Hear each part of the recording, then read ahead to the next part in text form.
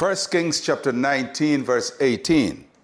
Yet I have reserved 7,000 in Israel, all whose knees have not bowed to Baal, and every mouth that has not kissed him. In his moment of loneliness, Elijah cries to God, and God speaks to him, and God gives him a word of assurance. At this moment, Elijah had run into hiding. He's just running for his life because he felt that there was nobody there for him. He had been a help to others, but when he's in trouble, nobody rises to his help.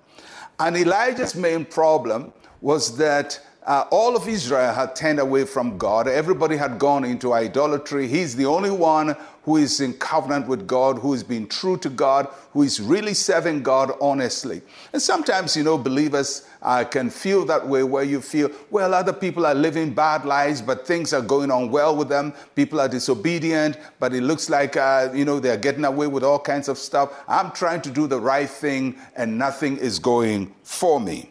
So God speaks to Elijah and says to him, Mr. Elijah, by the way, you're not the only one who is true to me. There are 7,000 others who have also not bowed to Baal.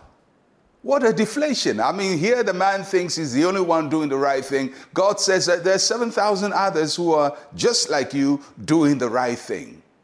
So the question is, if there are 7,000 others who are worshiping God, why didn't Elijah notice them? Why didn't he find them?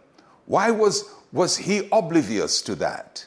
And that is a very important question. And the reason was because Elijah was not aware of what other people were doing. He was a single-minded person. He was focused on what he was doing. And that's the reason that sometimes we feel alone, because we have a tunnel vision. We are so focused on what we are doing. We only see what we are doing. We don't see what others are doing, and we don't involve anybody in what we are doing.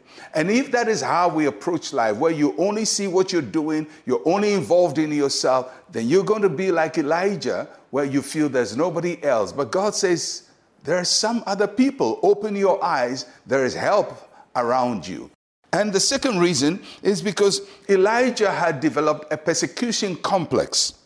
He felt the whole world was against him. And of course, much of Israel was in apostasy. The king Ahab was in apostasy. His wife Jezebel, the priest. But God is saying there are 7,000 others. So don't develop a persecution complex where you think you are the only one who is right. You are the only one who tells the truth. You are the only one who gets everything right. Nobody understands anything like you. When you do that, you will feel a severe burden upon yourself. And sometimes you fight battles that do not exist. And sometimes you even fight off people who are there to help you. And Elijah had a persecution complex. He was tunnel vision. He couldn't see anybody else. God says to Elijah, there's 7,000 others beside you. So maybe what God is telling you to do is to not just look inside you too much and only focus on what yourself. God says, lift up your eyes, lift up your head. There are other people who are doing what you're doing, who are as concerned as you are concerned, who are as committed as you are committed, who are as honest as you are honest, who are as truthful as you are truthful. And if you stop just looking in within yourself and having this persecution complex, perhaps you will discover the army of people who are just like you. And that's exactly what the Lord said to Elijah. So no matter what you're going through, God has people all around you.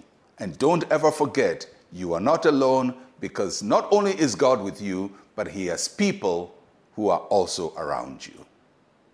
Let us pray. Say with me, Heavenly Father, grant me the grace to open up to the people you have placed as helpers in my life. In Jesus' name, amen and amen. You're surrounded with help. I'm Pastor Mensa Otabil. Shalom, peace, and life to you.